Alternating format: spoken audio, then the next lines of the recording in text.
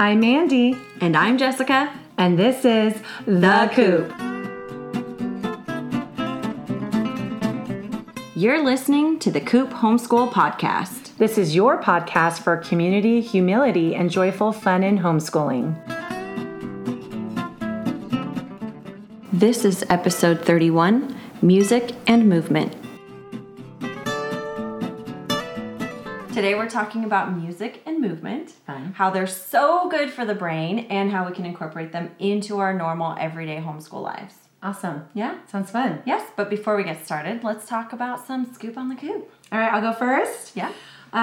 We traveled the world last week. Yes, tell me more. So we went to Sweden and Germany, and then we still have more on our agenda. We have That's Italy, Japan, and Thailand as Yes, well. can I ask you a question? Mm-hmm. How much were you trying to get done in last week? I was trying to get in all the countries, Right?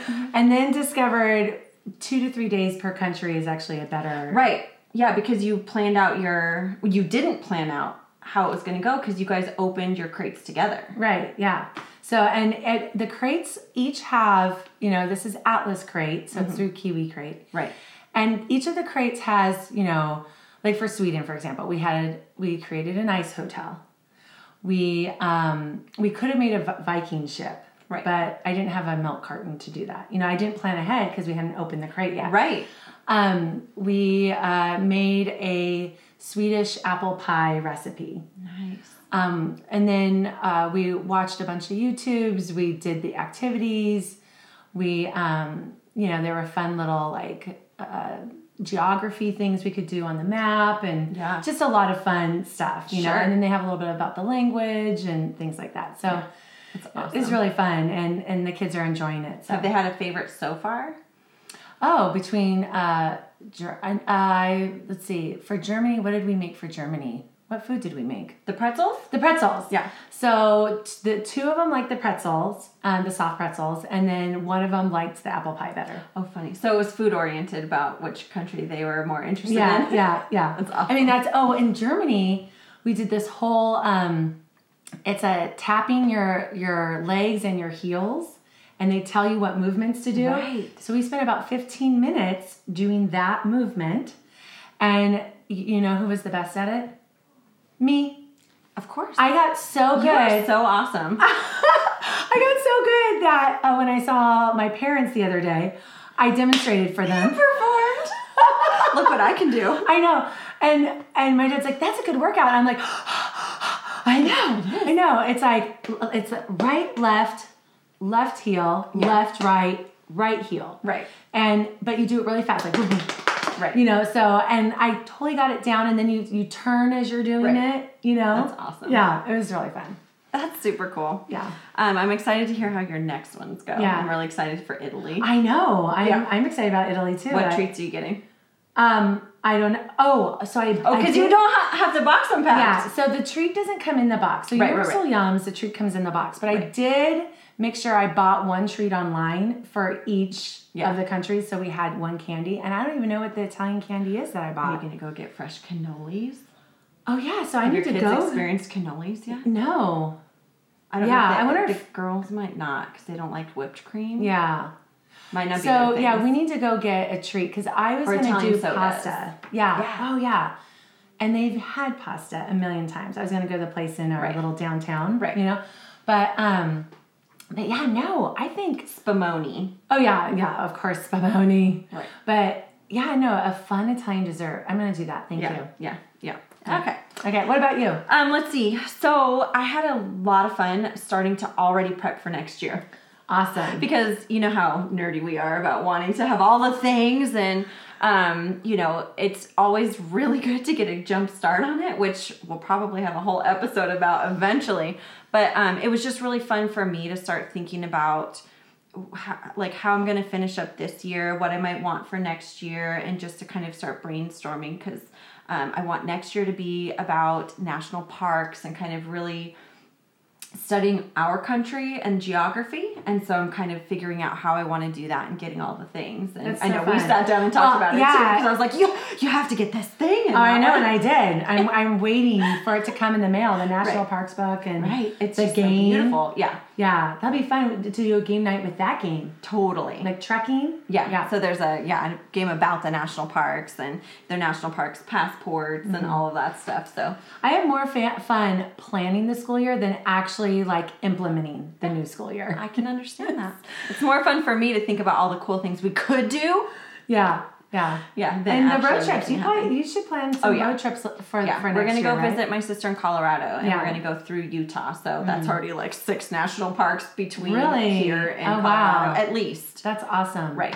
Yeah. So we're very excited for that. And so it's just really fun to start already prepping for next year, even though it's February 7th, or whatever. We've already planned our Coop group for next year. Totally. Yes. Which that'll be really exciting to talk about.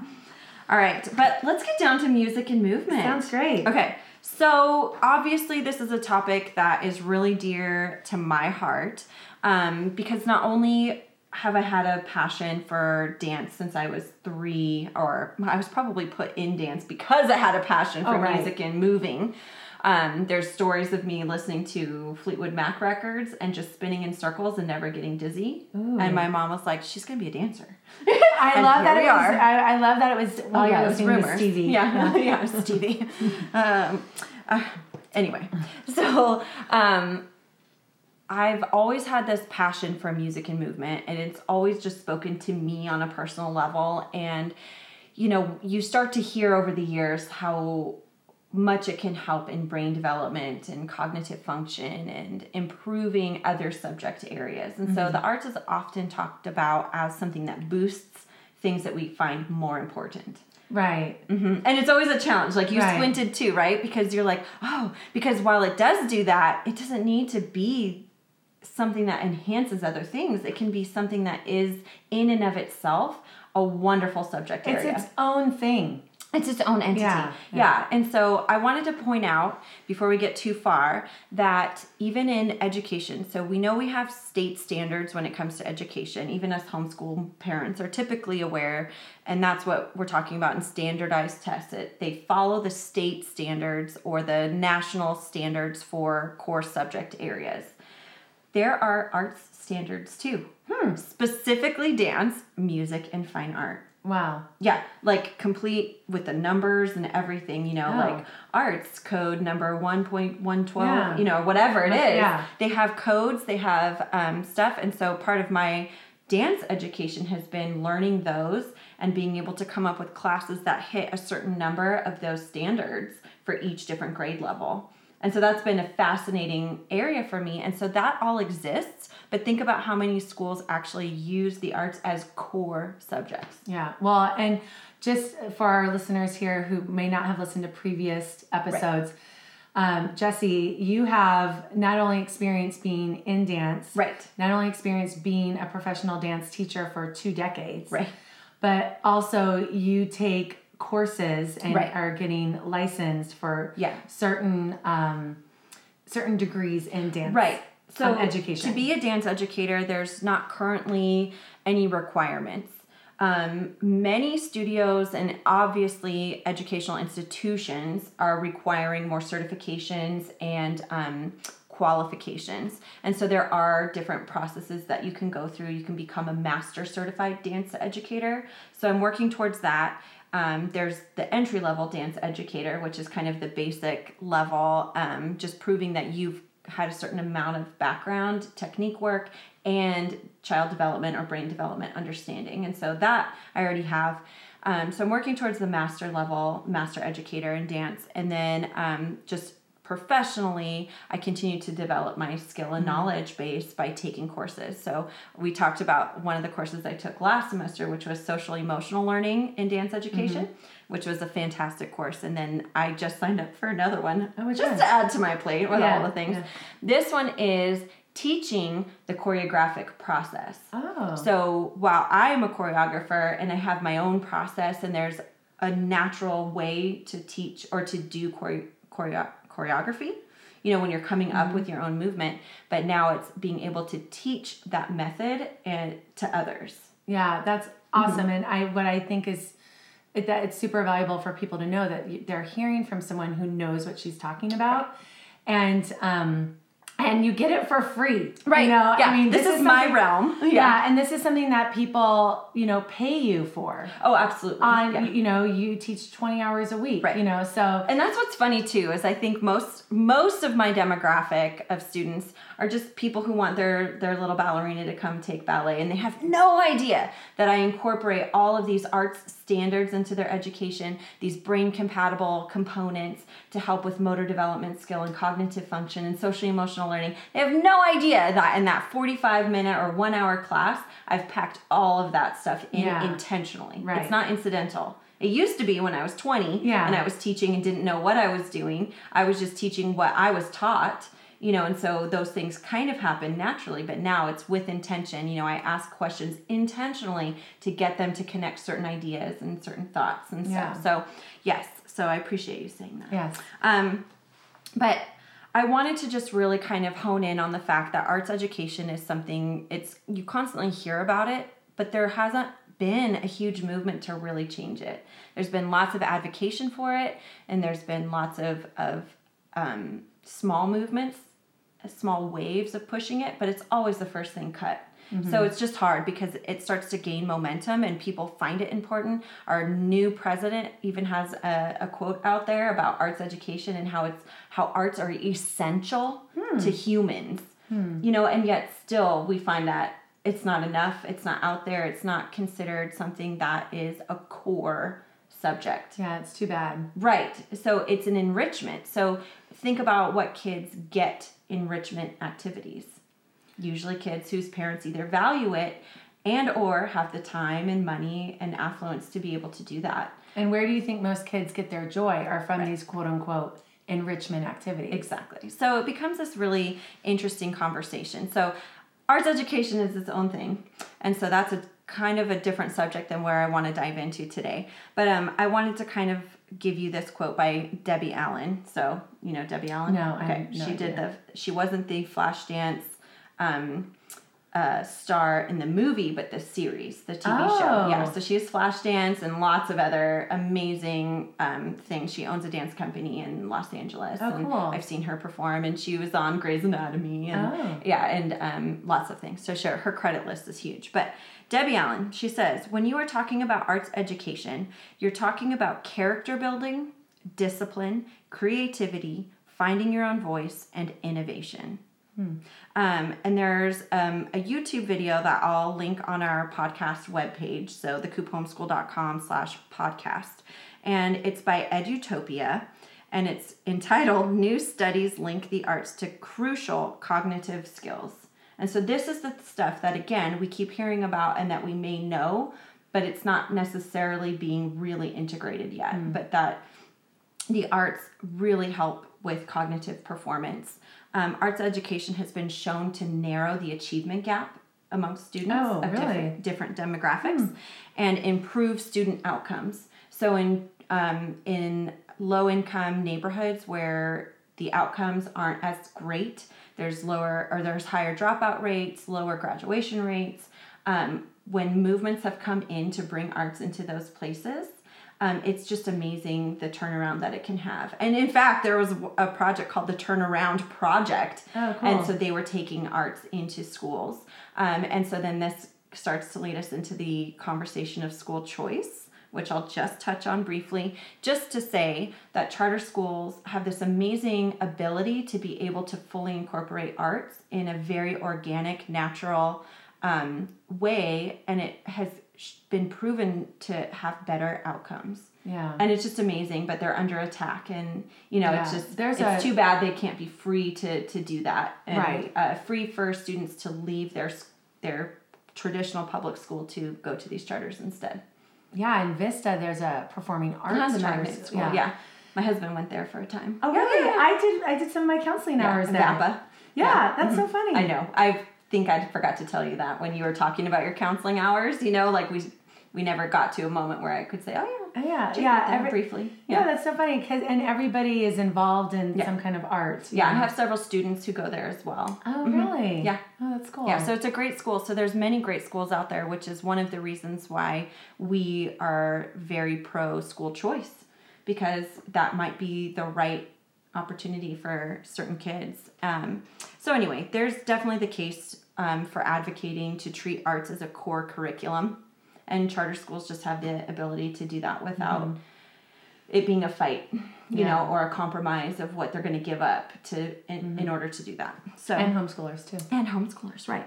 So then I wanted to really quickly touch on arts integration. So arts integration is connecting an art form with another subject that meets objectives in both. So it's not using art to enhance another subject, but rather it's truly integrating them together and helping learn things that are from the art subject as well as from the other core subject. So for instance, if you're talking about music and you're learning about rhythms, that is very easily a math subject that you can blend together. And you can talk about fractions and dissecting I was just thinking quarter notes and half notes and it's the same concept. We teach rhythms in music the same way as you teach fractions in math. So why not use that as an opportunity? So why can't you practice tapping out fractions? Yeah. You know what Oh, I mean? So my son he's doing division right now, but he's going to be going right into fractions. That would be really great. Oh, yeah. You get a set of drumsticks if you want to make it something truly sensory oriented. Yeah. Or you get rhythm CDs. So there's tons of music CDs that focus on rhythm. And so you can get something like that. And That's just so cool. Because he also plays piano. Yeah. So he can read music, and so he knows what these rhythm notes look like. Yeah. So that's not something new that you're teaching, but what you're doing is you're using both to further his learning in both subjects. Yeah. I don't know that he necessarily understands what a quarter note means. Right. You know, he knows he might just have it memorized. A shorter note. Right. You know, but right. But that it's a quarter of the whole note, and it's 4 counts, you know, and that's so it's very fascinating, you know, and you can write a quarter note as 1/4. You can draw the quarter note. Like you do all of those interchangeably, like they're the exact same thing. So, like it's one subject. So would this also look like when I was teaching 7th and 8th grade, they picked their favorite poem that they wrote.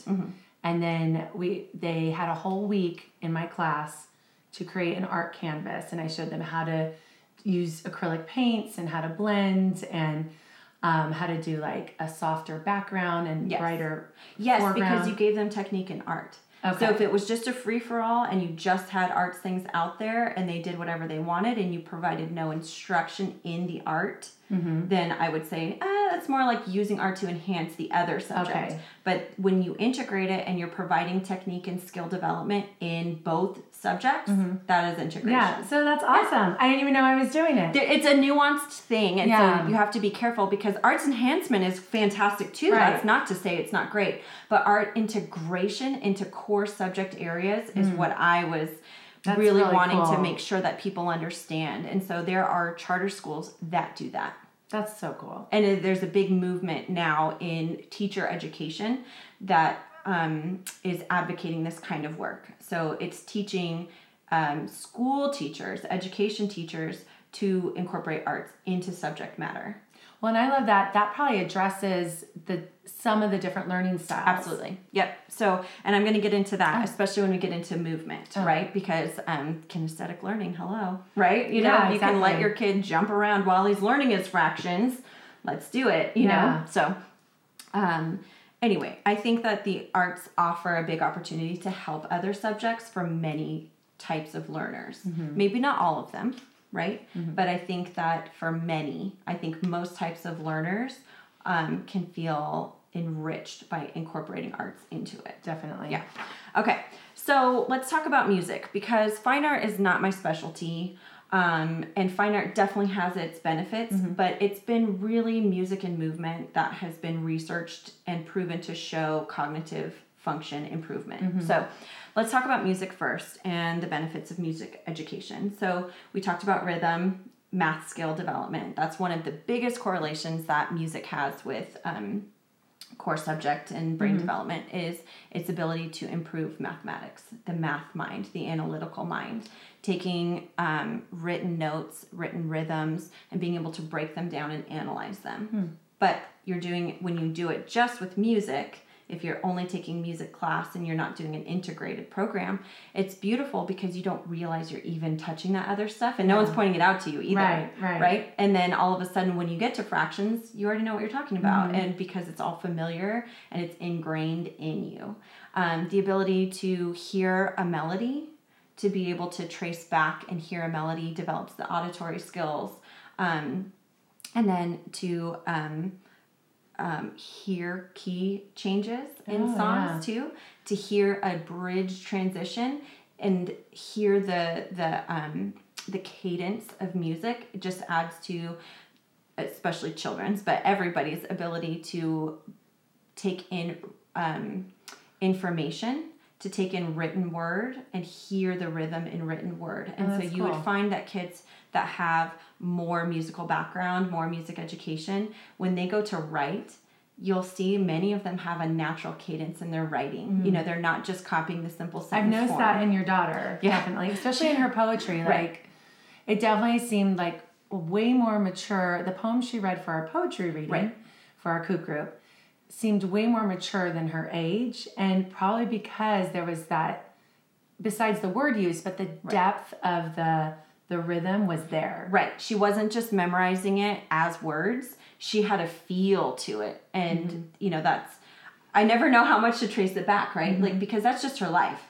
So is that an attribution that came from her early music education? Or is that just her? I don't know. Yeah, who knows? But it's all it's all the same. I can't take away one thing and analyze that. So that's who she is. But it's just very interesting to see when they compare students who've had music education, but they're in the same grade level for many years, to see the difference, you know, and it's almost always children that have had music education exceed their peers in language and in mathematics. Oh, that's so awesome. Yeah, it's very fascinating. Can I go back to key changes? So do you mean like a major key and minor key? Yeah, or just changing between different major keys, like for instance. The key of C and the key of G. Yeah. Okay. So you can hear songs when they repeat a chorus, but they've moved gone the up chorus, a level or something. And so you can hear that happen. And so it's fun because now we point it out in my house when we notice that that's happened. But it's what you feel is a climax. You know, like you feel it getting, you just reached the point, and now you know that it's going to start to resolve because you just had your key change there. And it's not formulaic, you know, across but just the board. like a story, like the story has the climax as well. And some of them have a weird formula to it. But we were just listening to the Beatles in the car, and I was even just pointing out, we're listening to Abbey Road. Yes, album. I heard it in your Marco Polo. Oh, that's right. Yeah. Okay. Because we were listening to Beatles at the same time. Funny. I put in my earbud to listen to you. Yeah. So I was like, oh, that's cool. And they do a very progressive, you know, they you know, it starts off with one instrument and then the next, and they definitely have a build up. And they do the sounds in the background in the Abbey Road. You know, they have like different noises. We were trying to listen for that. So every once in a while you would hear like the keyboard. Yep. But it wasn't prominent, you know. So that was fun. And then, you know, the spouse was waiting to do his little drum lead in, you know, but he would do it at the wrong time, you know. It's like, oh, wait, that's not the part, you know. Right. Wrong one. Tricked you. And that's what's interesting is that you hear the patterns. And so if you're not focused and listening, you hear the wrong pattern and it's familiar. But that's what's so beautiful about music is that it was seamless. And so the drums made sense in that spot and not here, you know, because it was a progression that led to it or whatever it is. Yeah. You know, it's very fascinating to see what people do with music and which songs become songs that are recognizable and why, or they stand out and why. We were listening to You Spin Me Right Round, baby, right. We were listening to that and Jake was like, do they even make music like that now with all the electronic and stuff? I'm like, well, yeah, but this was so unique and innovative at that time that it stood out. So even people who don't necessarily like that music will know that song. It becomes iconic because of what those artists did, how they took a formula, made it unique, added sounds, you know what I mean? Yeah. But like, if I heard a song like that nowadays, I wouldn't even listen to it. Yeah. No. You know, it wouldn't strike me as unique or unusual, you know, and maybe half the people who listened to that song didn't even like it when it came out because it was too different. Well, you know what's funny about this song as a side note? I was with my coach and we're in a 15-passenger van in a parking lot about to go, and that song came on the radio. So this is like, I'm in high school or college or whatever. And all of a sudden I realized she's doing like total like circles in the parking lot just because nobody was there. She's just playing around with the song. Yeah, and then we were like, wait, what's happening? She's like, aren't you listening to the song? Hello. Right. And that's what's funny. You know, for some people, it resonates differently. You know, like she heard it and felt it and was going to have fun with it. You know, and you guys didn't even notice it was playing. Totally. You know? Yeah. And, you know, you're talking about basically sound engineering too. Right. And I was telling my kids yesterday, I said, there's a whole genre of engineering that's just about, like, I put on Here Comes the Sun. Right.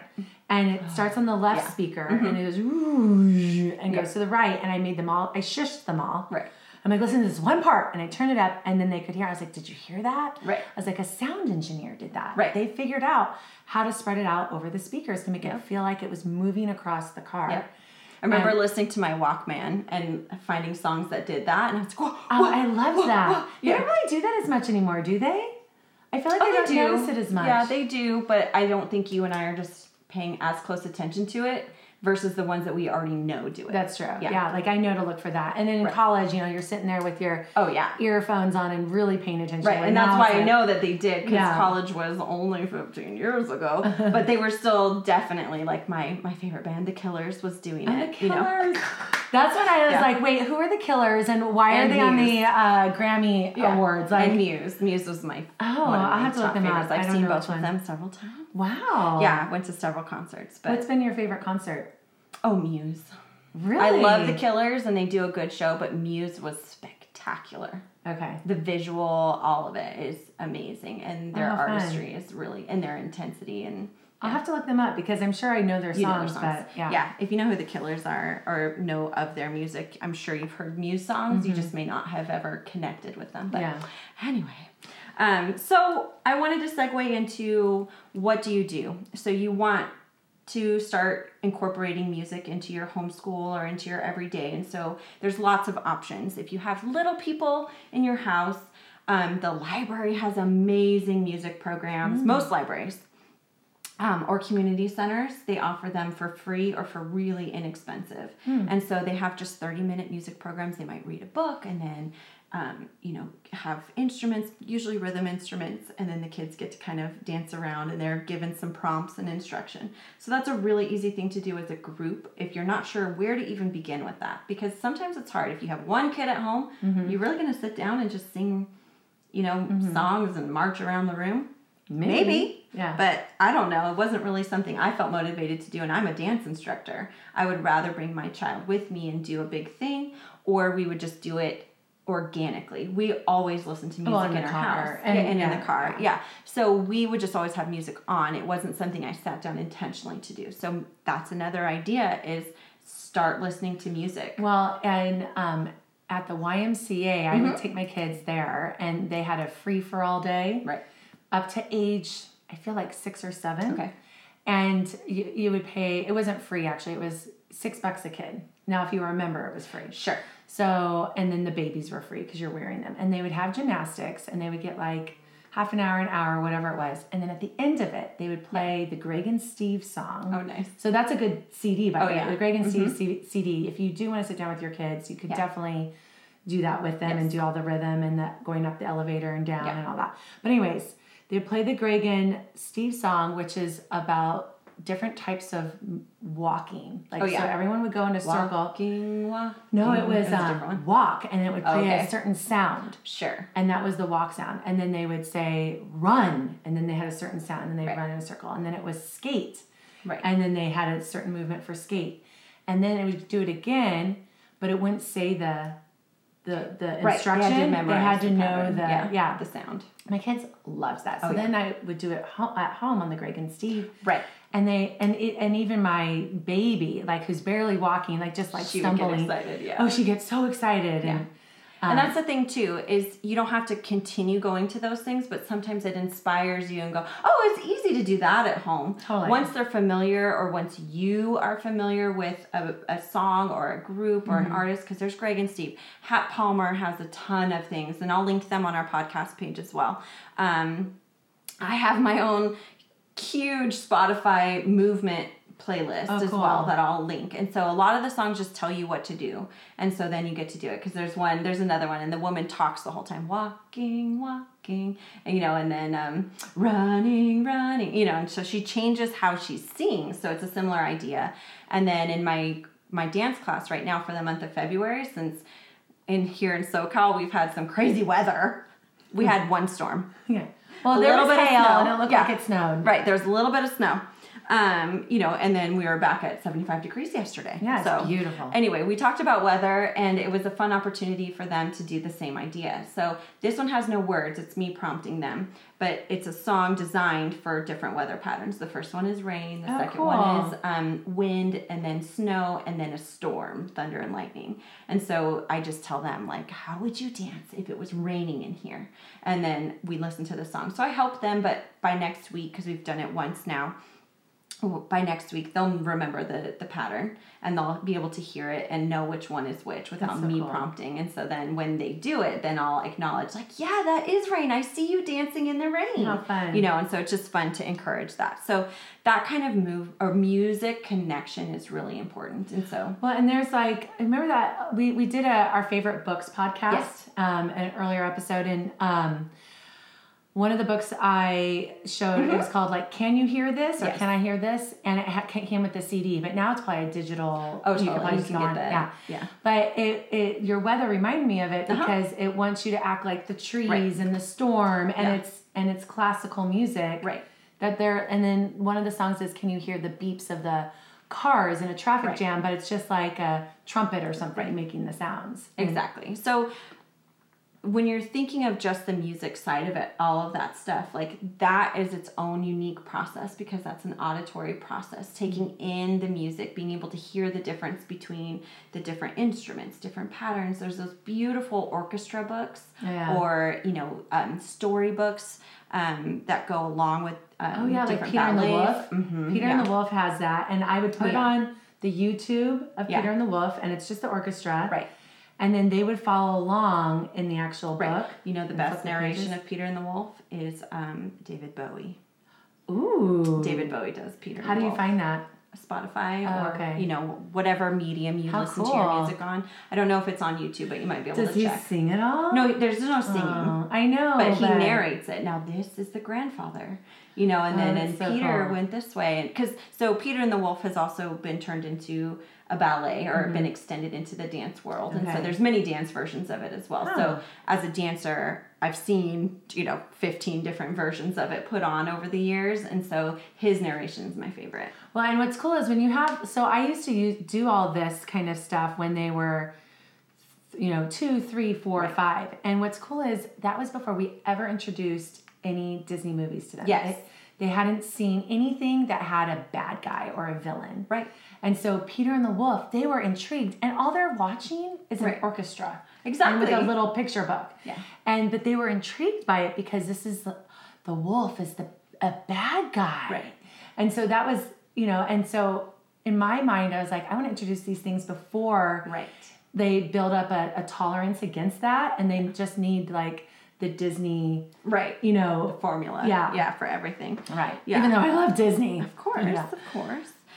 So then if you don't have access to going to a library and you don't know where to start, obviously you can plug in music into YouTube and you'll come up with different types of programs or different things. And so even just looking at the age category for your kids and looking for a music and movement, moment comes up, and it's just great because you can find what your family likes. Do you prefer classical music? Specifically look for classical music for your age group that you're looking for. Do you want them to be introduced to rock and roll? You've been doing some different music studies. You guys study musicals, but you have ideas to be studying more things as you go along. Yeah, like using the Who Is books. Right. Do you want me to talk about that? Oh, no, we don't have to go there. But there's, composer studies. There's all kinds of ways to study music and to be able to dive into it. And so knowing how your kids want to learn and be involved in music is really important too, because maybe they want to learn about people. Yeah. So if you want to teach about composers or artists, if they want to learn about your favorite musicians, that's a great jumping off point. And then you can kind of talk about some of the historical background of it, and then just really listen to their music and talk about how it differs. How is rock and roll different than classical music? Mm-hmm. Let's listen. That's what do you notice? What are the instruments like? So there's all kinds of ways to do that. But if you're looking for other things, there's obviously private lessons between private instructors who operate completely independently on their own. And then there's also music studios everywhere. So if you haven't seen one, get on Facebook. Yeah, or ask your mommy group, because there are definitely music studios everywhere. You just might not have known about them. And there's homeschool ones. Oh, absolutely. There's even homeschool music programs. There's all kinds of music programs out there. And so if you're looking for a music studio where you're not sure if your kid's going to want to stick with piano and you don't want to invest in a private teacher, you can invest in a music studio, and if your kid's moving around to different instruments, you might have the opportunity to do that within the studio. Mm-hmm. And so this is a great idea. Cool. A lot of studios offer camps and other programs.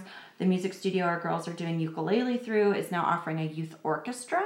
And so if you play an instrument and already have your private lesson and are continuing to work on it, you can join the youth orchestra and start honing in on that skill too. Does an orchestra use a ukulele? No. So our girls are not eligible at the moment, but it's just kind of this cool idea, because, and then this is a completely different podcast, but talking about missing out on opportunities, that's a big one too, is the opportunity to be in a band. Yeah. Many schools don't even have them because again, that's not something that's considered a huge priority maybe until high school. So then where are these kids learning the instruments to play in high school? Right. Independently, a lot of them. But some elementary schools and middle schools still have bands. Mm-hmm. Or choirs. Or choirs and all of those I was things, in choir in junior high, and I'm not a good singer. Right. Yeah. But it was really fun. It was felt like a recess. Right. Even though I was already homeschooled by middle school, I went to the local middle school in my neighborhood and participated in their jazz band. I played saxophone in the morning because that had to be a 0 period. Couldn't incorporate it into the regular program. Right, yeah. So that was a 0 period. And then our concert band, I played the flute. That was my main instrument. That's right. And then I played the flute in concert band. Yeah. You should lead us out at the end of the podcast playing your flute. Yeah. Maybe another time I'll dabble in some jazz flute for you. Yeah, let's go. So there's tons of group classes with the availability of online virtual programs now, even on OutSchool. Oh, yeah. You can learn an instrument or learn to read music or take a music movement program on OutSchool. Yeah. So there's so many resources out there. So if you're not sure where to start, you figure out what medium you want to learn from. If you need an all-inclusive, I just need somebody else to kind of do this program, I really highly recommend Let's Play Music. Oh, yeah. It's the one I put my daughter in, and I'm intending to put my son in. They start with a Mommy and Me program for ages, I think, 18 months and up. And it's a franchised program. So the developers in Arizona developed this program. They follow the methodologies of 3 major music experts, and they incorporate it into one program. So they teach very early music development because they believe the research indicates that the best time for the brain to take in music education is 0 through 8. Well, just like any other language, right? It's the window of time for that kind of thing. So, yes, I often compare dance and music to a foreign language. Yeah, to other that's people. How I see it too. Yeah, it's foreign. It takes a little bit of acclimating. And then once you're familiar with the music and movement, then you can start adapting and learning really quickly. Mm-hmm. Let's Play Music has the Mommy and Me program, and then its real highlight is their 3-year program. Mm-hmm. So it starts at age 5, and then it's 3 consecutive years. Each year has 2 semesters, and it introduces them first to the bells, like xylophone type bells, and then they learn that musical patterns can shift. So sometimes early education has like C note is always do, doe, a deer. So C is always doe, but that's not true in music. Doe can be any note. Yeah. It just depends where you're starting your scale. Right. You know, and so it's just really neat because they incorporate that in a really seamless, fun playtime way. So they start on the bells, and then they have puppet shows that introduce classical songs. Cute. And so the puppets represent different musical patterns. So whenever you hear the same pattern come back, that character in the puppet show comes back. So it's like this really cool, unique idea to come up with these like puppet shows. And we had so much fun doing those. Even my little guy knows them because we've listened to them so much. And then the 3-year program ends with them being able to play chords and single notes on the keyboard or piano and read music. And they write their own, right? It culminates in a final composition. So my daughter wrote her own piano piece by the end of it. You know, and so she couldn't write the notes herself, but she worked with her instructor, and she would play it. They would work it out together and decide what patterns to repeat. You know, they kind of went through that kind of thing, and it was just really neat. So yeah, the whole time you were in it, my major FOMO was kicking in. Right. Yeah. And so how would they find this? They just go online to letsplaymusic.com. So if you go to Let's Play Music, you'll look in your area for a franchised teacher. So not every area is going to have them, but they're always looking to recruit new teachers as well. So they want that to be expanded into all the areas. So there's several teachers just in the 10 square miles of where I live. And what's different about this is it's in their home. Yes. And you can't bring the other children. Or you have to have someone there to at least be with the other children. Once you get into the Let's Play Music 3-year program, yes. It's meant to be. So the first year of that program, the parents come every week or every other week because they want you involved, because it requires listening to your CD every day in the car, and there's a little bit of homework and practice involved. So it's very parent involved. And then by year 2, I think you come in once a month, and same with year 3, you come in once a month to observe and be with them. So when you have your observation day or the parent involvement day, they do ask for no siblings because it is very short. The classes are very tightly organized. There's not a lot of room for distraction without kind of tanking the whole semester. And so like that's one thing that can be good or bad, right? Because if you don't have a teacher who's very strong at managing the classroom and keeping them on track, you could easily get really off and not meet the learning objectives. And so it just kind of depends. Hopefully you find a gem of a teacher and, you know, your child has a good experience. So we had a great experience. I was going to say, someone could probably even recommend a teacher to you. Right. And it's across the country? It is across the country. I just don't know how many teachers are in different areas. I know it's super heavy on the West Coast. Yeah.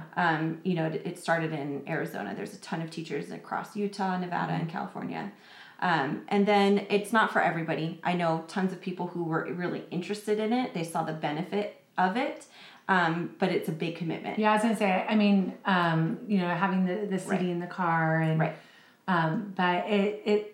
I only hear good things about it. It was just not working for me, and having the other kids and not having someone to really watch the kids. It's not for everybody, yeah. And then I didn't want the commitment. Right. So, because it's not really something that you can take a semester off from. The summer is off. There's a fall and a spring semester.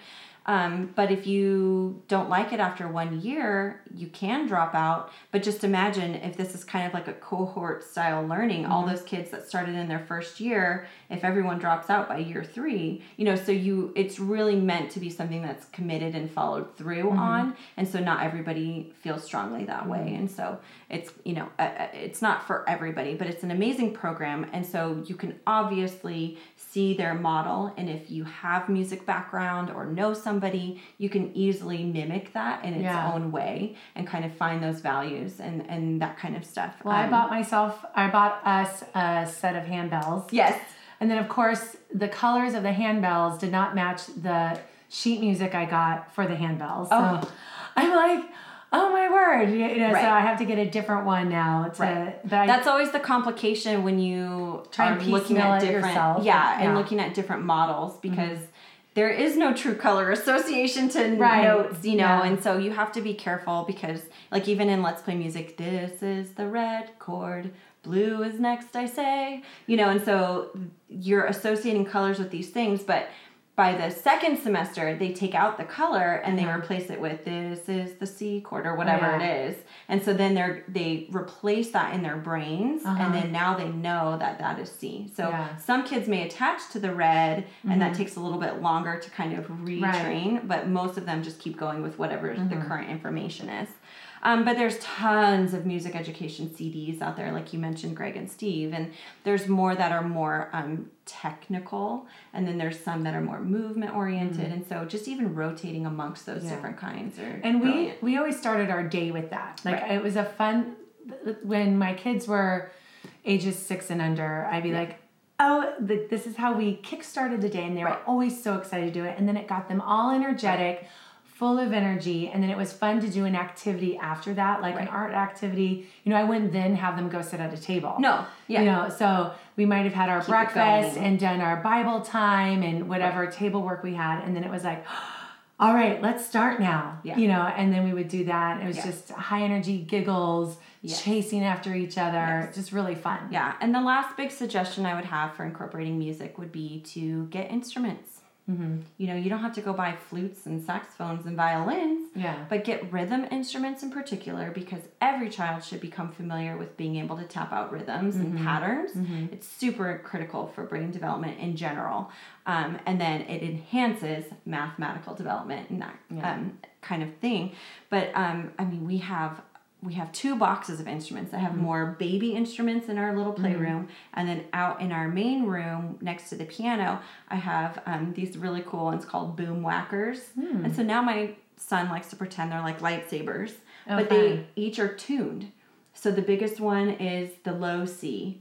And so when you hit it and tap it on things, it makes a C note. How fun. That's a boom whacker. Boom whacker. Yeah, I will link it for everybody. And then I'll even link one of the videos. College students are playing them. Oh, cool. They sit in circles. It's like playing the bells. You know, and so you have the high C and you have the low C, and then when it's your turn, you know, you do your bell. But they're playing with these boom whackers, and they were playing, I think, Imperial March from Star Wars. Oh, fun. So funny. So it's just kind of cool that these little children's instruments have now become something that these older creative kids have gotten into, and it's like exciting. The street musicians in like San Francisco, we were walking to the Color Factory, actually, when it was there. And on the way there was a guy in the corner, and it was just the empty water canister, you know, and some pots and pans, and he was like going to town. So when you see those people, stop and watch, give them a couple dollars. Totally. But your kids are totally learning, like having a concert. And it's just such a neat thing. And I remember I went to a session on learning your child's unique calling, and she said, the professor teaching it was like, okay, so when you're sitting there and you're at the table and they're kicking, that's them making music. And so reframe it in your mind and build into that.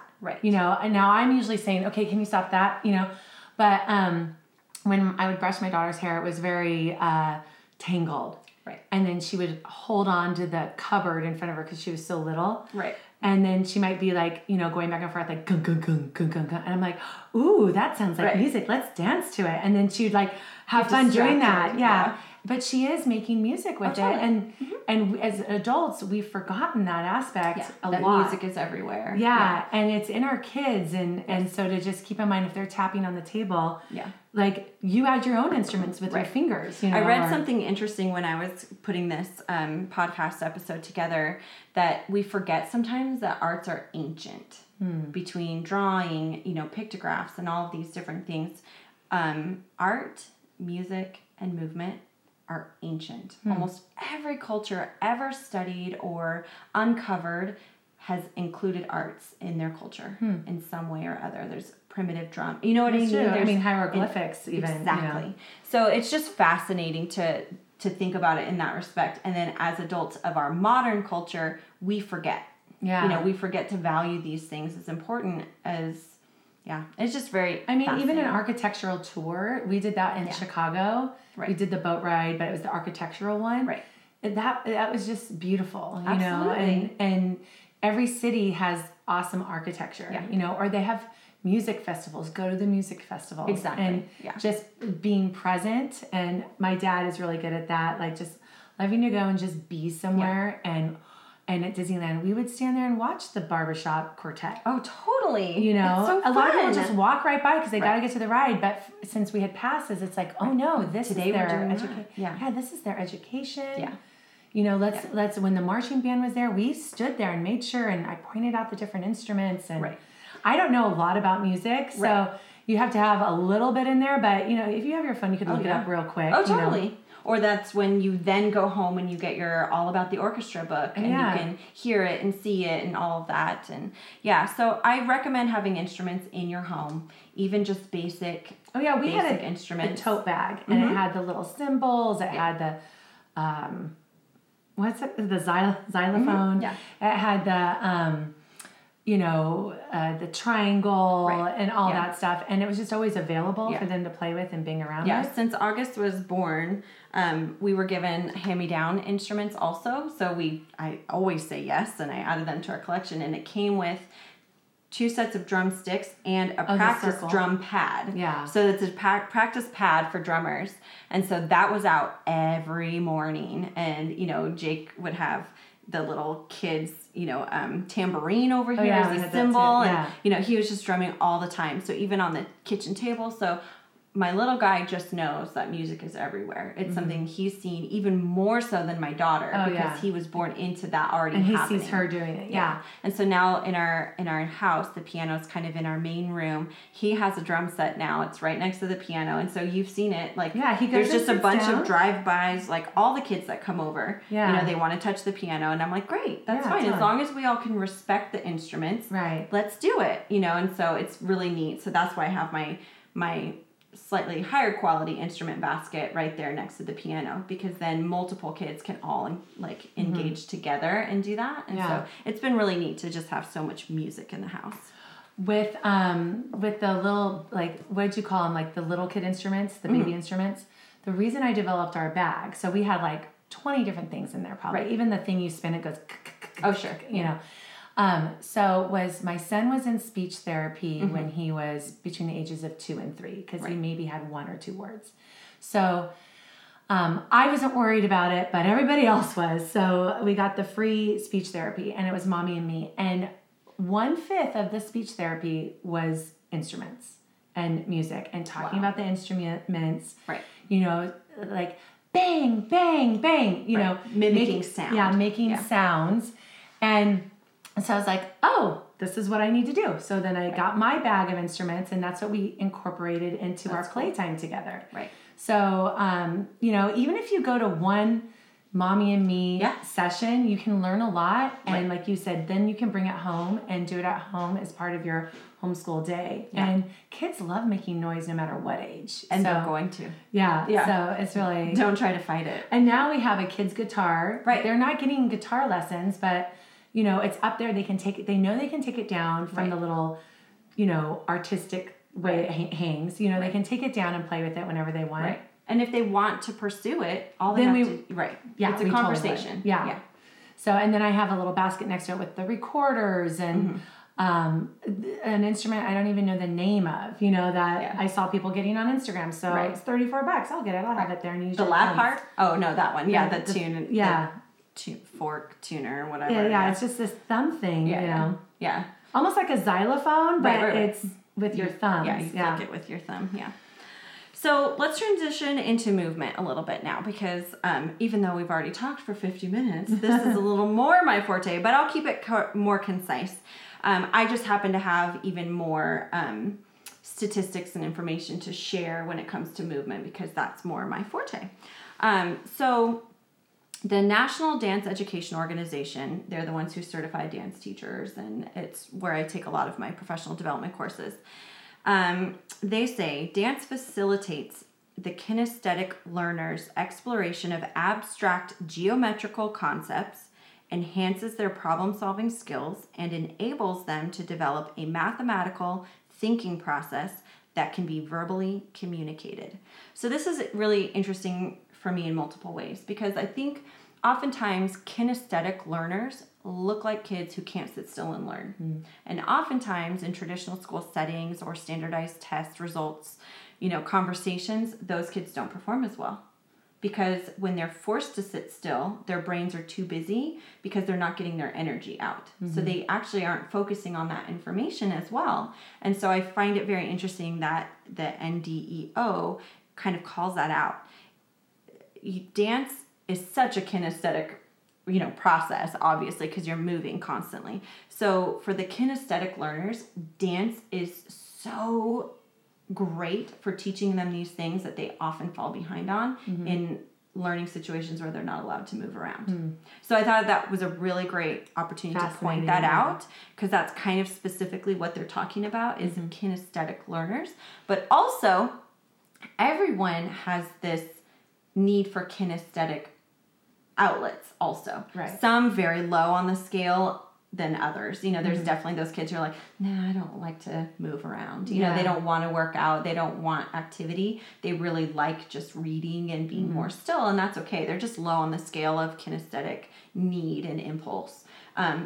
But I think in general, the opportunity for kinesthetic learning is really huge, and dance is a great outlet for that. There's many that I fully support. I think any activity for kids that gets them physically active is really important. But what dance does differently is we're connecting with music and our bodies. And when you're using your body, what you're doing is you're developing the brain-body connection. And so what that means from a more neuroscience perspective is that you are creating and developing more synapses.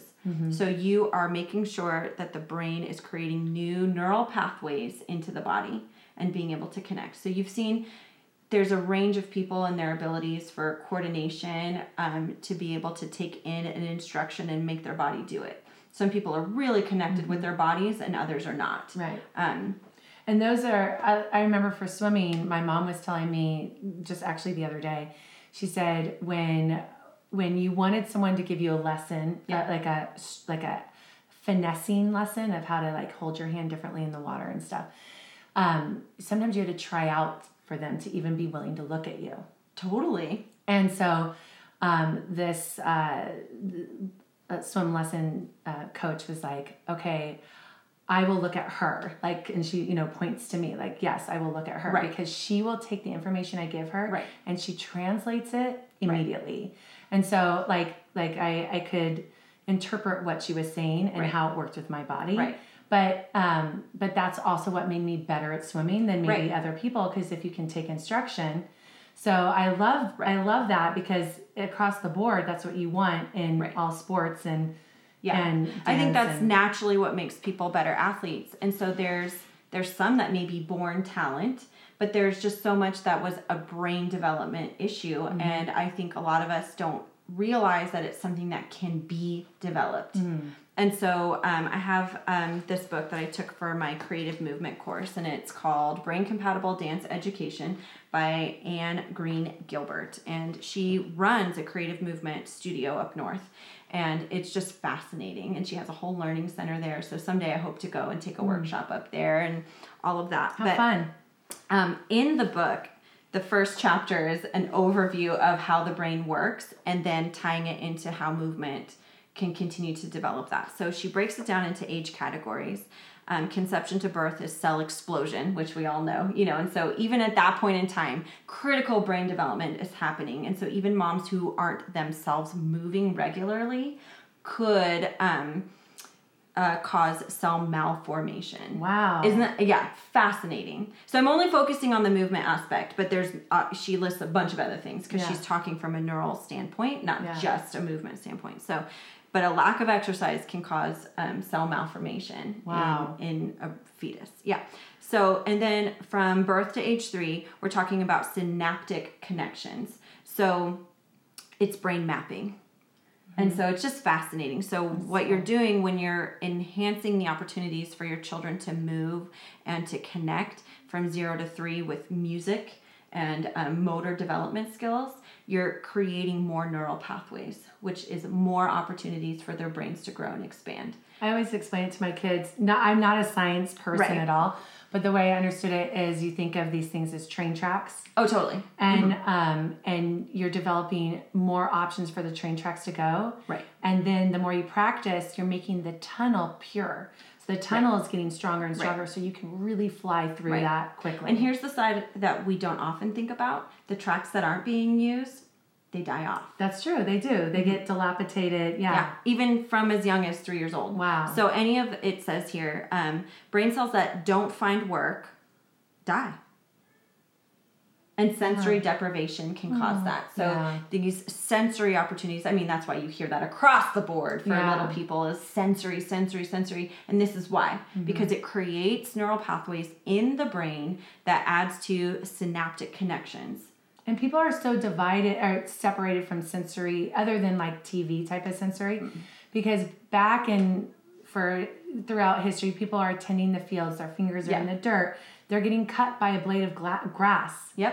They're harvesting. They're sensory all the time. Yeah. They're outside. They're smelling. They're hearing the birds. And then now it's in these cities that we live in. It's so limited. Right. And just to touch on that, even in this book, she calls it.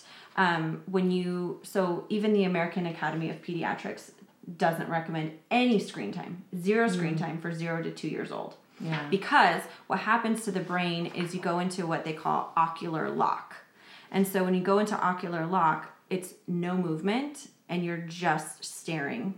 And so there's no movement in your brain. Wow. It's just your eyes.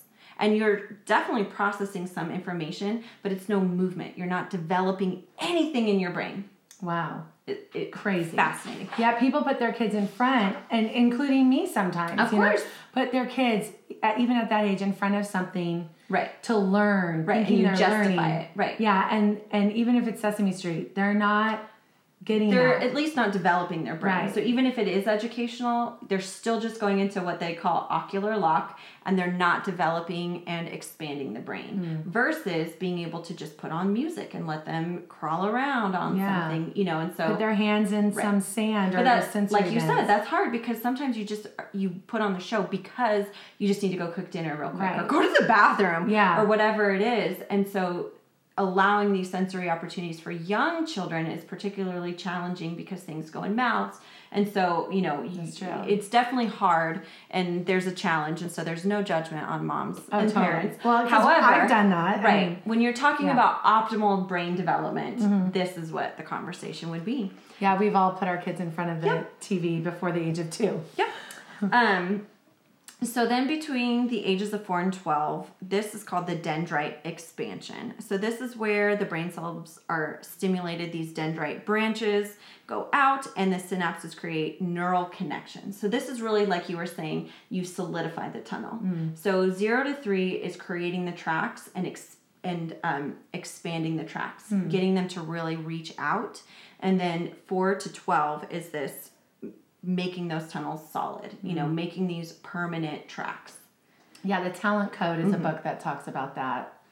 Right. And then even here it says a multi-arts experience, appropriate challenges, timely and positive feedback, good nutrition, caring adults, and a focus on process rather than product will continue the growth of a fully functioning human body a human in both body and mind.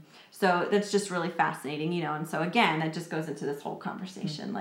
You need all of these subjects. You need the core subjects, and then you need arts to be a core subject because movement is so critical to, making these things permanent. And then from ages 12 to adult, that's really the time of brain plasticity. So while you might not be developing new neural pathways, it's important to exercise your brain. It's not done. It's not static. It's it has plasticity. And so it needs to be stimulated. So you hear all the time about adults who need to be doing, let's do crossword puzzles and all of these things to keep the brain active. Yeah. It has to be active. And so, right. And so continuing to do these brain-body connections is really a great opportunity. We were at flag football yesterday and watching them doing their warm-up. So they don't have the music in the background. Right. But watching them, and the boys have to run across sideways, and they have to do one foot in front, pull out the other foot, and then the other foot in the back, and pull out the other foot. Grapevines. And what are they called? In the dance world, we call that grapevines. Okay. So, and as I was watching him do that, I was like, I am so glad I put him in dance camp for like 3 or 4 years in a row, you know, because, you know, that's the kind of stuff he was doing, and how awesome he got to do it with music as well, you know, but I was just glad that he had some of that. So I could tell he struggled at first because he hasn't practiced that choreography, if you want to call it, for a while. But then he got right back into it, and I was like, oh yeah, there's dance right there. Exactly. You know? And that's why so many sports talk about how dance can enhance it. Between balance and musicality for gymnasts, for instance, or other ice skating. And then for football, they talk about agility and control and coordination. And you need to be light on your feet for every sport. Definitely. You need to be able to move quickly, and that requires a lot of skill and training. And obviously, a lot of the drills in football are going to be honed into that as well. But if these guys are also taking dance outside, you know, or have been since they were young, it would definitely already put their brains at a higher level, so then they can focus on the more specific muscle training for football and not have to work so hard mentally on the coordination of things. And, you know, when you have a son and you're not part of the dance world, or you're not part of the music world, dance, like ballet and tap, are definitely not on your list of things to put them in. It's Little League, you know. And there's also societal just expectation of that. So, so I was really glad that I felt, you know, I was trying to get him to do hip hop as well. I was just really glad that he did the dance camp, and that I went outside the box, you know, and it's sad that it's outside the box, but it is, you know. So I was just really glad that at least he's gotten a couple weeks of ballet in his life. He's gotten a little bit of tap, and then a lot of creative movement. I have 2 boys in my 5 and 6-year-old ballet class right now. And I have a couple boys in each of my ballet classes for littles. And so it's still, the ratio is definitely predominantly female in the dance world for younger ages. It starts to even out as they get older in companies, because companies want a more equal ratio of males to females. And so that's its own conversation about, you know, how talented males versus females have to be for company spots.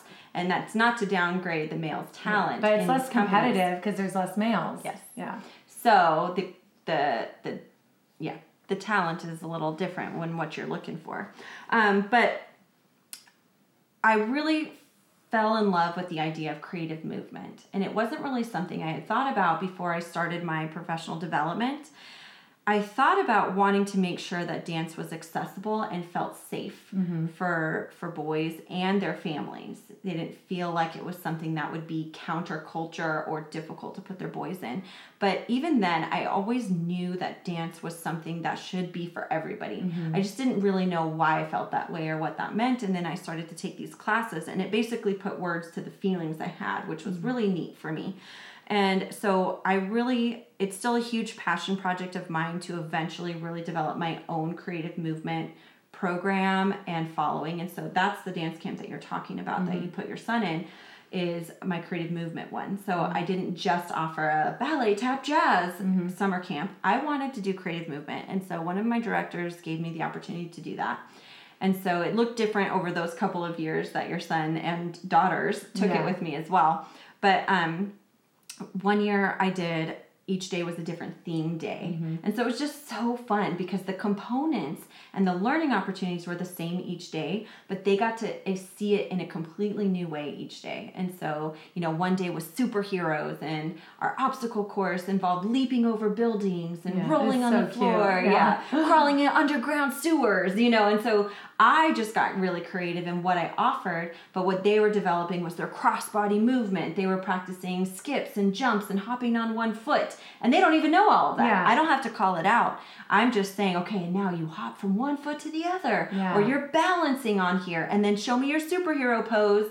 So they're creating, and they're doing all of these really amazing motor skills. And it's a fantastic opportunity for all children.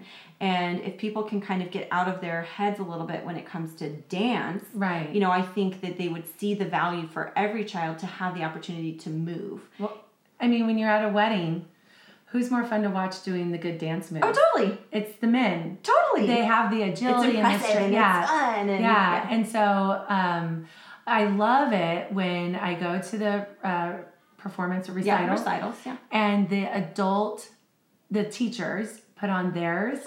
And when the males come out and show what they can do, and especially that hip hop guy. Yeah. It was so fun. He was like so cool. He's so fun. You see his whole spirit come out. Yeah. Yeah. When the teachers dance, it's fun because it's a unique opportunity. And in the right setting, we're not overly concerned about what we look like and what the parents think of us. We're having fun. We're just showing the kids that we still love to do what we do.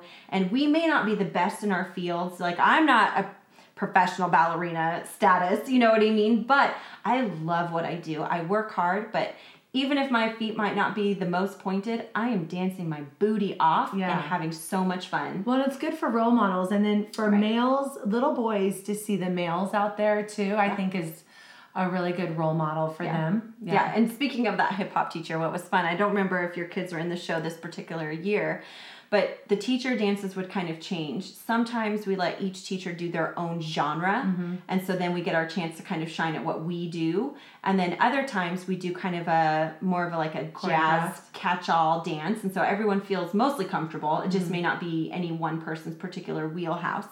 And so that hip hop teacher and I were given some partnering work to do. Oh, cool. So it was more of a contemporary jazz dance, which is not his wheelhouse, but he was trained in those things as well throughout his career. So he's familiar with the steps. And so it was just fun because he was like lifting me and we did moves together. And I just had a blast because we were having fun. Yeah. It was about being, you know, just sharing with our kids. Like, even if you're not the best tap dancer in the world, if you're having fun, go do it.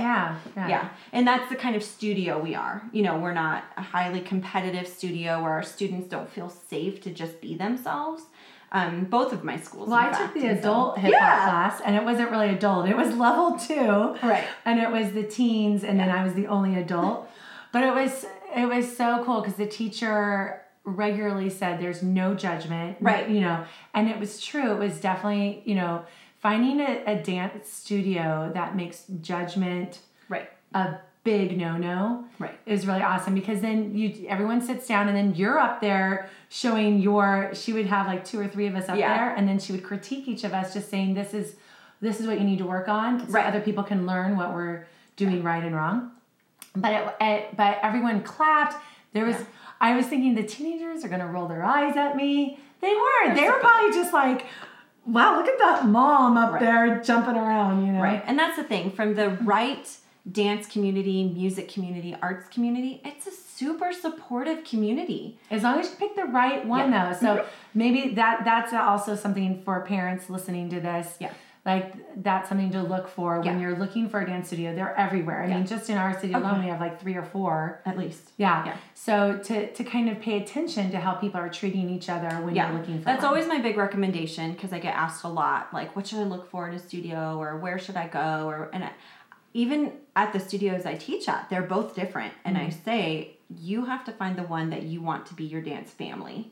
You know, because if your kids are going to commit to it and they want to become technically proficient, and it's not just a totally for fun situation. So if you're talking about wanting to have a ballet dancer, then you're talking about needing to make sure it treads both carefully, that you're getting quality dance education as well as a supportive community. And sometimes that can be a challenge. We've all heard about Dance Moms, the reality show, and there's a huge dance community that is so highly competitive that it's cutthroat and it's ugly and it's not for everybody. You know, and that's not the only way to have a professional career, which is one of the biggest things that I advise parents, is that is not the only way to get your child out there and to get your child on a path to have a professional dance career. In fact, most of those dancers experience high percentages of burnout, and they're done dancing by the time they're out of high school. Stress of all that. Right. Many high school athletes, in fact, you know, like, who are on, I don't know, you know, just really intense tracks.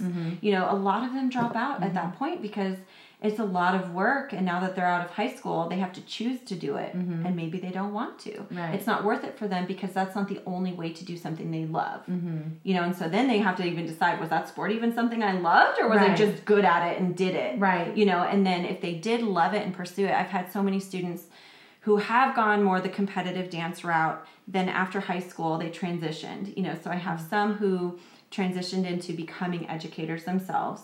And so that's been a real huge like point for me. I'm like, yes, you know, you see the value in becoming an educator, and you're seeing dance from a bigger perspective. You're not just doing dance for a job. You're not just teaching for a job, but you are developing your own unique like place in the dance world, which is really cool. And then I have so many dancers, it's like swimmers, I'm sure. Like any kind of dedicated athlete, they often have such a huge work drive and ability to manage things. I have dancers who've gone to pursue medical careers. It's a really common thing for dancers, whether it's physical therapy or MDs, the body, and kinesiology. And so that's a really interesting thing, but that's years of commitment to school and to do well. It's not just getting it done, but to and I do think well. it depends on the sport, like you're saying, Totally. because like at UCLA, swimmers had the highest GPA Right. of Fascinating. of student athletes, and so it depends like on the type of sport and the type of person who goes and the into work that ethic sport. and that kind of thing. So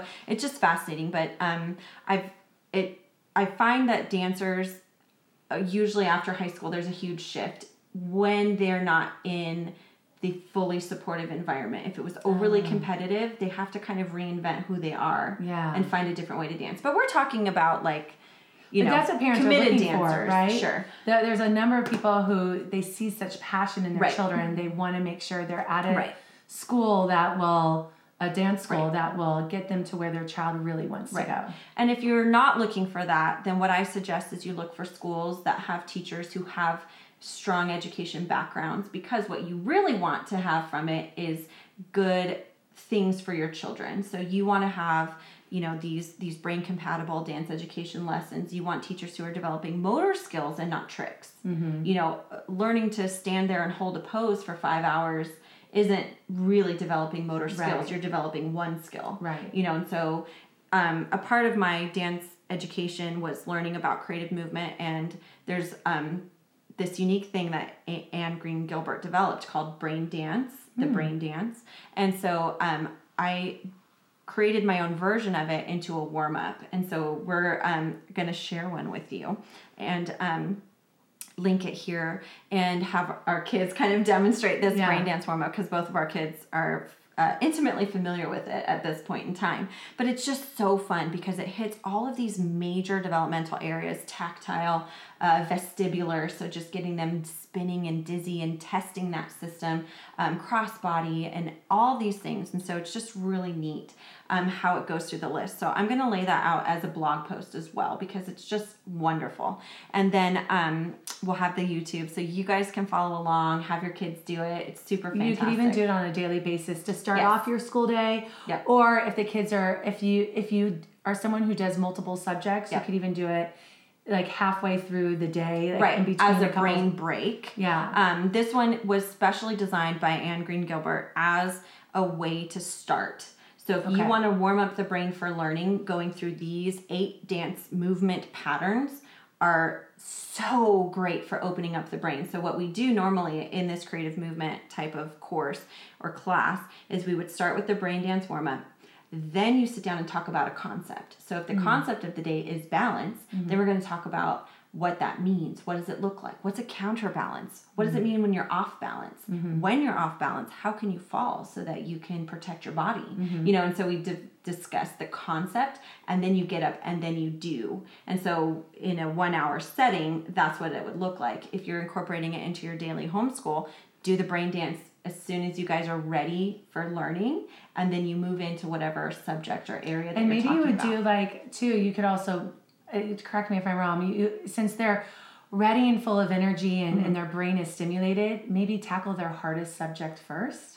Anything. And I think that would be unique to each family, whatever works, or even each child. You know, they have all of this energy and their brains are open. So what's the best opportunity? And they're really ready for listening. So I think something that's heavy, that involves the parent teacher component is really a great opportunity to do right after you do a brain dance warm-up. Cool. Yeah. So I would say... And that'll be free. That's free to our people. Yeah. So I would say if you're looking for these opportunities, again, there's definitely Creative Movement on YouTube on OutSchool. There's community programs. A music and movement program is pretty easy to find, especially for toddlers. A little bit harder for older kids, but look into Creative Movement studios. Don't necessarily search dance studio because you may only find traditional dance genres, ballet, tap and jazz, hip hop, those kinds of things, which are great, but you may not get an educator who's going to be teaching these really optimal things for your children. So it'd be cool to find like a parkour thing like that too, absolutely. For the older kids,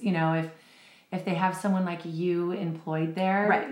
That would be pretty, who would, instead of ballet, it would be parkour, right? That's what I think is really fascinating is I would love to be able to share that within the community, go to the gyms, go to different places and say like, hey, adopt a warm-up like this, change up the music, for my theme day camp, I would do the exact same warm-up, but I would find the music that was on themes. So when it was superhero themes, I was playing the Batman theme for our, crossbody touches, hand to foot, and that kind of thing. And then I played Superwoman or, I don't know, Wonder Woman for something else.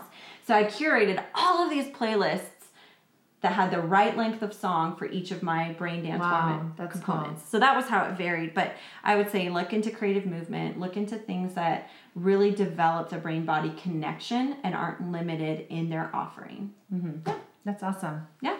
Okay, so that was really a lot.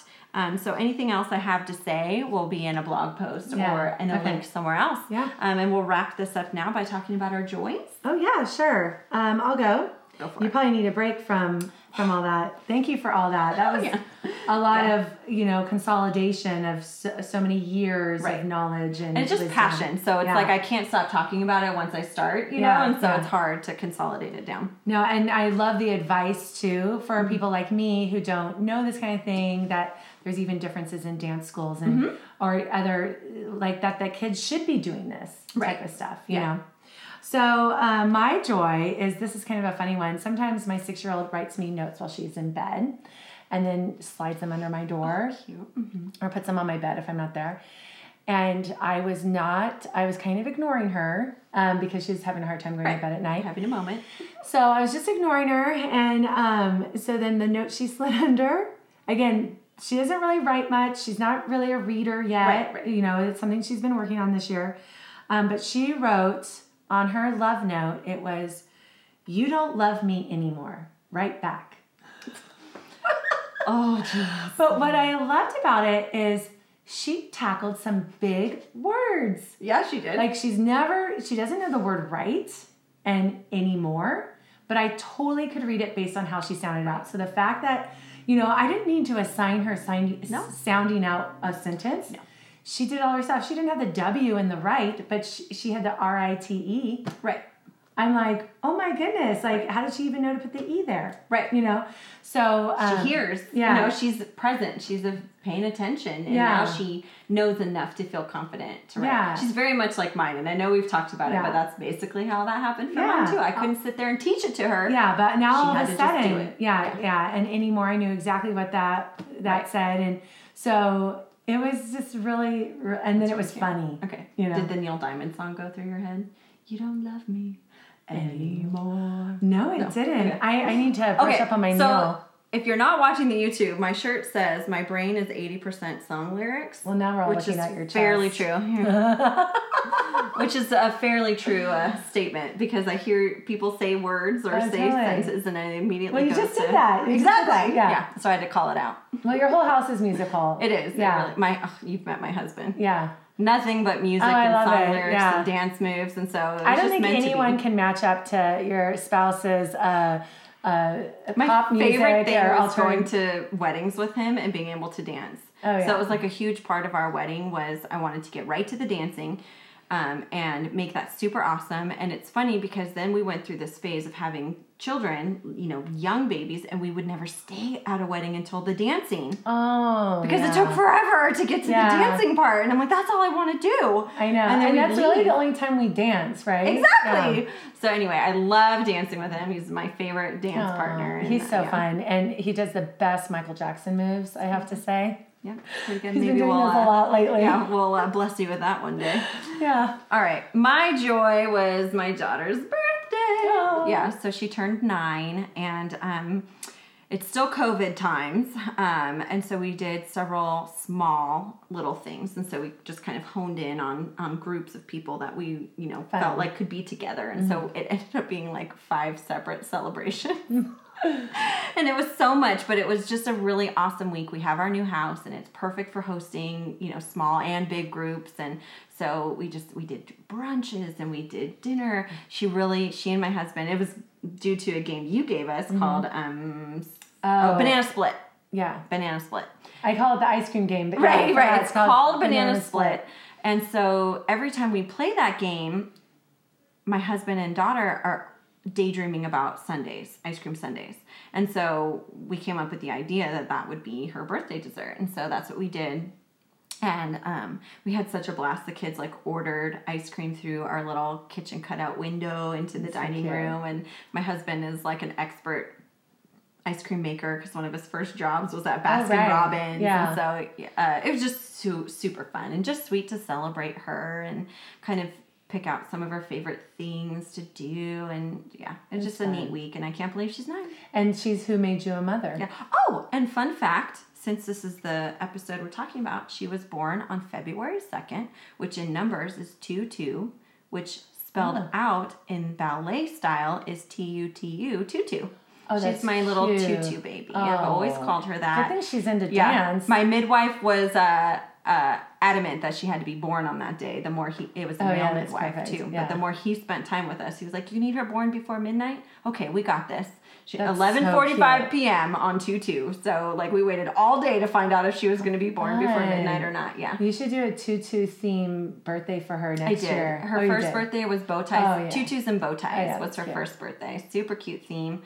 Although that should have been her second birthday because that was her golden birthday. She turned 2 on 2/2, but mom brain didn't connect that together. Yeah. So anyway, she was my tutu girl, and then her birthday this year fell on Tutu Tuesday. So the dance world has a hashtag Tutu Tuesday, and everyone posts their tutu photos on Tuesdays, and so her birthday was Tutu Tuesday. How fun. Yeah. So did you guys all talk about how the ice cream game that I gave you for Christmas was the best Christmas gift ever? It definitely was. Yeah. Absolutely. All right. That's music and movement. So go get out, listen to music out and move. We're moving. We're shaking and grooving.